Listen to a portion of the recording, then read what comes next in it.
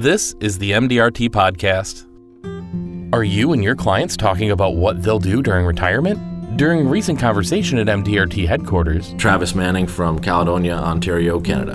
Angie Shea from Richmond, Virginia. Victor Villumier from Guadalajara, Mexico. address the issues relevant to retirement that advisors and clients should be discussing. Okay, you want to retire at 55. What are you going to do? You're retired now. What are you going to do? A lot of people don't have an answer for that. All they see is, I want to retire at 55, and it's all rainbows and happiness and puppy dog tails, but they have no idea what they want to do with themselves. And time after time, you'll see people like, they'll retire, and then sometimes divorce happens. They realize, they're underfoot. They feel like they don't have a purpose anymore, because some people, they might have been a CEO of their company and they've had a purpose for the last 25 years. They were the boss and everybody looked up to them for this specific reason, for their knowledge, for whatever. They don't have that anymore, and they've got to be prepared for it. And I tell people, look, we've seen people where they've retired and within 5 years they're dead because they had no purpose and they couldn't find anything to fill their time with that gave them meaning. And they just sat around and did nothing and basically rotted away. You have to find something that you got to plan for it. You got to be ready for the mindset of, yes, I need to save for my retirement, I need to plan for it, but also, what am I going to do when I am retired? Are you going to volunteer? Some people, they might have a hobby farm. Well, there's plenty to do on a hobby farm. So they've got that sorted out. They're going to have horses, they're going to do whatever. That's fine. But other people, that blows their minds because they really haven't thought about it. All they've thought about is, oh, I see all these guys retiring, I want to retire too, but they have no idea what it looks like. How do you help clients understand that they need to think about that? How do you know if you need to give some tough love and say, if you don't do something, I'm worried something bad will happen to you? Sometimes I will just come out and flat say it. Because the thing is too, is at first they might be taken aback by it, but I think ultimately they realize that you care about them and you care about what happens to them. So you want them to have a long, happy retirement. Like, you want them to feel fulfilled. Sometimes there's people where they've been at a point where they could retire, and I've recommended that they hold off a couple of years till they actually realize what it is that they want to do or accomplish, because they're not in the right mindset. They can go, and I'll tell them, I said, look, the nice thing is you're in a position, you can go anytime you want, but are you ready? And then they'll feel deep down inside, you know what, I'm not ready. That was great advice. I'm glad that I waited that extra year or two, or that I did this or that. And yeah, it built up their assets more. It just made retirement more comfortable for them. But then they actually had time to wind down from their purpose and not realize, okay, I am getting out of my business now. I am retiring. I am going to move from this phase over to this phase of my life. Some people it's just they want to invest all their time with their grandchildren and help to raise their grandchildren. Well, that's great. That's very admirable. If you can do that, awesome. Because, there's umpteen million things you can do with grandkids. But other people don't have that. And it's like, okay, well then, find your purpose. Find something meaningful for yourself. And I think that's kind of part of our job to look out for it. And you can give them suggestions. You can say, well, you can volunteer, animal shelter, senior support, anything you can want to do, or start taking up exercise, start playing a sport, start doing something. And then once they start doing stuff, then it usually lends itself to something else, and they meet other people outside, and yeah. To Travis's point, one of the first things that I'll say to clients is, this is the first time you've been here. But I've been here over the last 25 years, probably 800 or 900 times. And there's some things that you need to hear. And so in that conversation, what it sounds like is, you can't retire from, you need to be retiring to. And if you'll take your mind back when you were in high school or college and you had a dance to go to, as a young woman, you go and you buy your dress and you try your dress on. And you put your heels on with it and you see what it looks like and you see what it feels like before you actually wear it to the prom, because you don't want any type of wardrobe malfunction to occur. So I'm going to encourage you as a client, let's play retirement and let's talk about what that looks like. A lot of times clients that are coming in, they have tons of vacation time that they've got stored up that they haven't used. So I may say to them, okay, this year, why don't you take off 2 to 3 weeks? You say you want to live in Florida. Why don't you take off 2 to 3 weeks and go down to Florida for that time period? Let's try it on. Let's see what it feels like to try to get an idea. And then, like, sometimes you'll have a spouse that's going to retire before the other spouse. Well, we don't know what it's going to look like. Okay, well, bank the paycheck of the spouse that wants to retire and see what it feels like. You're saying you're going to do away from that income, so let's start banking it. Let's just play retirement and see what it feels like. So that's one of the things that I do. And then, Travis, I think you brought up an excellent point. The mindset of the older baby boomer was, today I'm working, tomorrow I'm retired. I'm done. Whereas building a vision of what retirement could look like. Could it be a phased retirement? Could we say that over the next 3 years, we're going to phase you into retirement?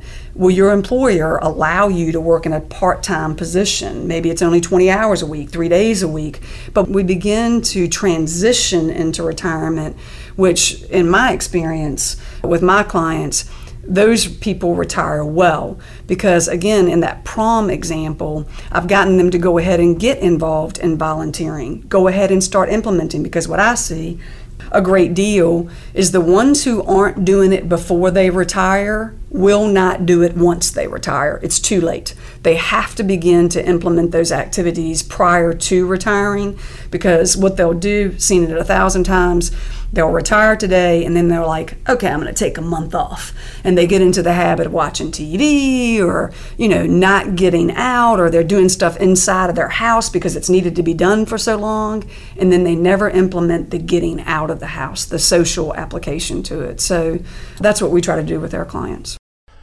What stories come to mind that have taught you something about how you handle clients who have recently retired? I guess one of the satisfying things is the fact that, especially people that work at the steel mill, because they work shift work and things like that, I'll tell them, I said, look, it's going to seem weird, but you're going to retire, and about 6 months after you're retired, you're going to realize that you look 10 years or 20 years younger.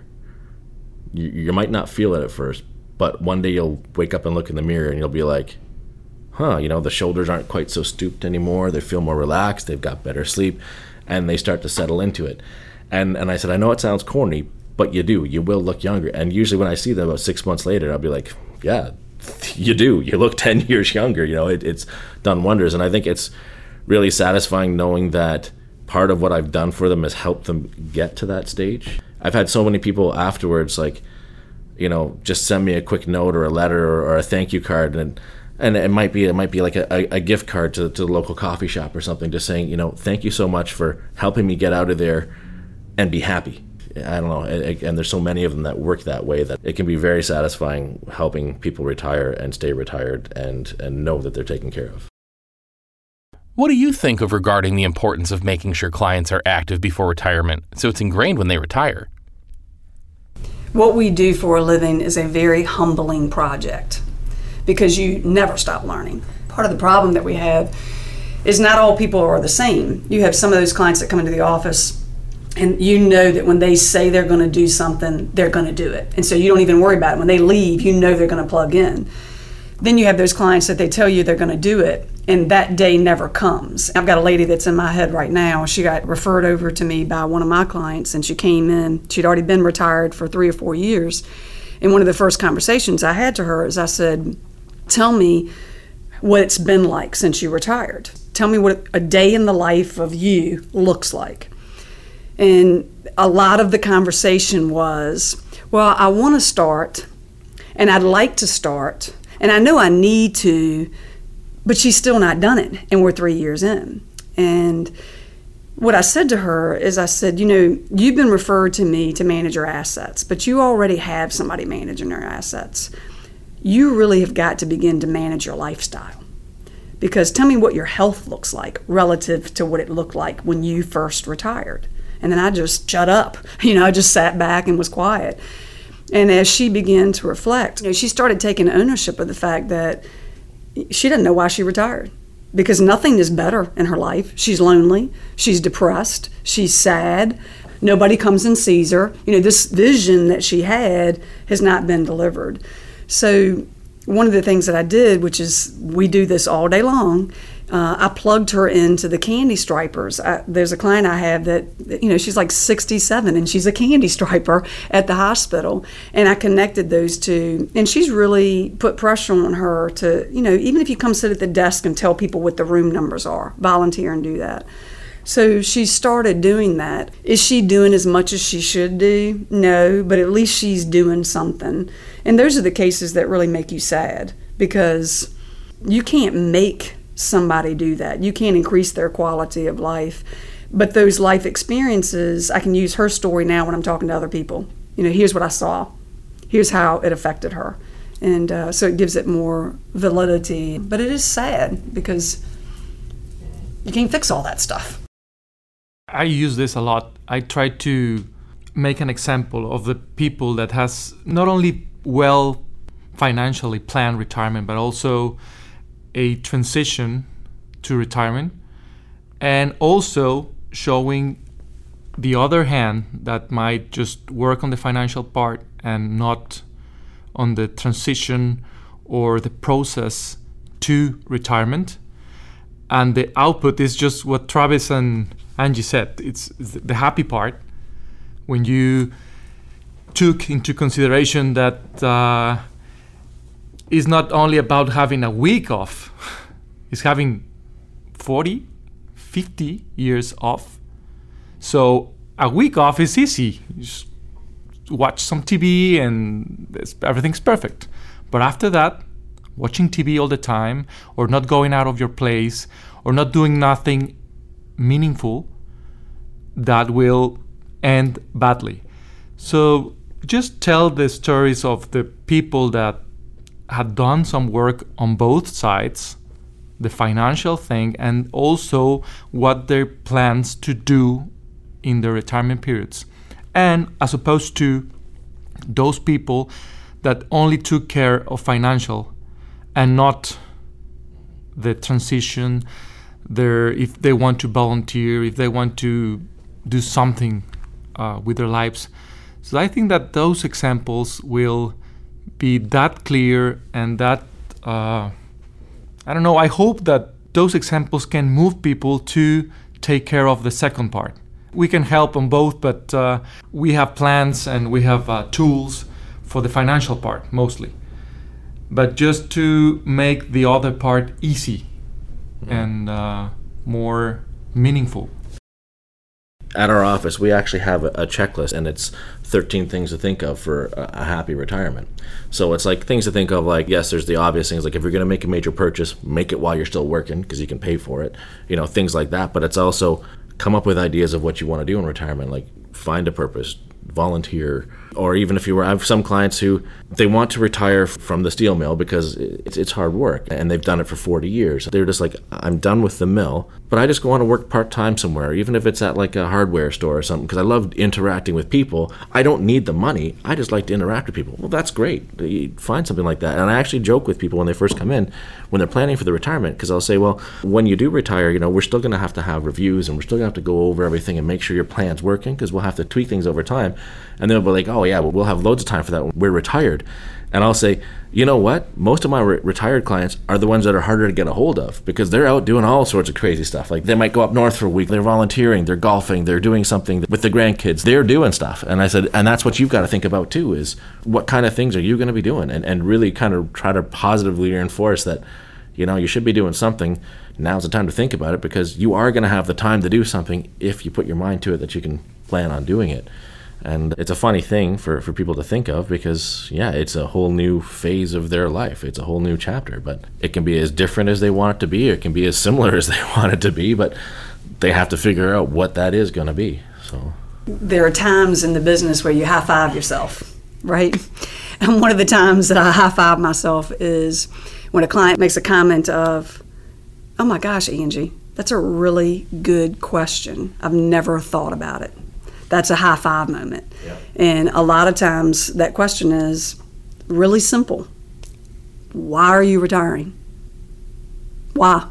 And if they can't articulate their why, then we're having that hard conversation that's kind of making them a little bit more uncomfortable, and then it begins to be a pushback to the actual analytics of the retirement, and it goes more into what is it going to look like when we actually retire.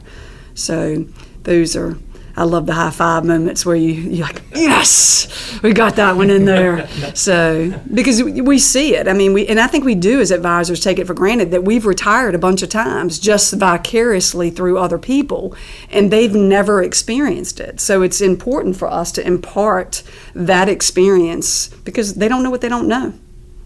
Yeah, it's true. I mean, we see it. We see it, we live it, we do it every day with them, and all we can do is impart the knowledge and the experience that we've seen through everyone else and say, well, this is what's worked for other people. It might be different for you, but if it works for them, there's probably a good chance it'll work for you, you know. But the high five moments are quite nice, actually. That's the end of this month's episode. If you'd like to subscribe, you can find us on SoundCloud and Spotify at MDRT Podcast. Thanks for listening, and see you next time.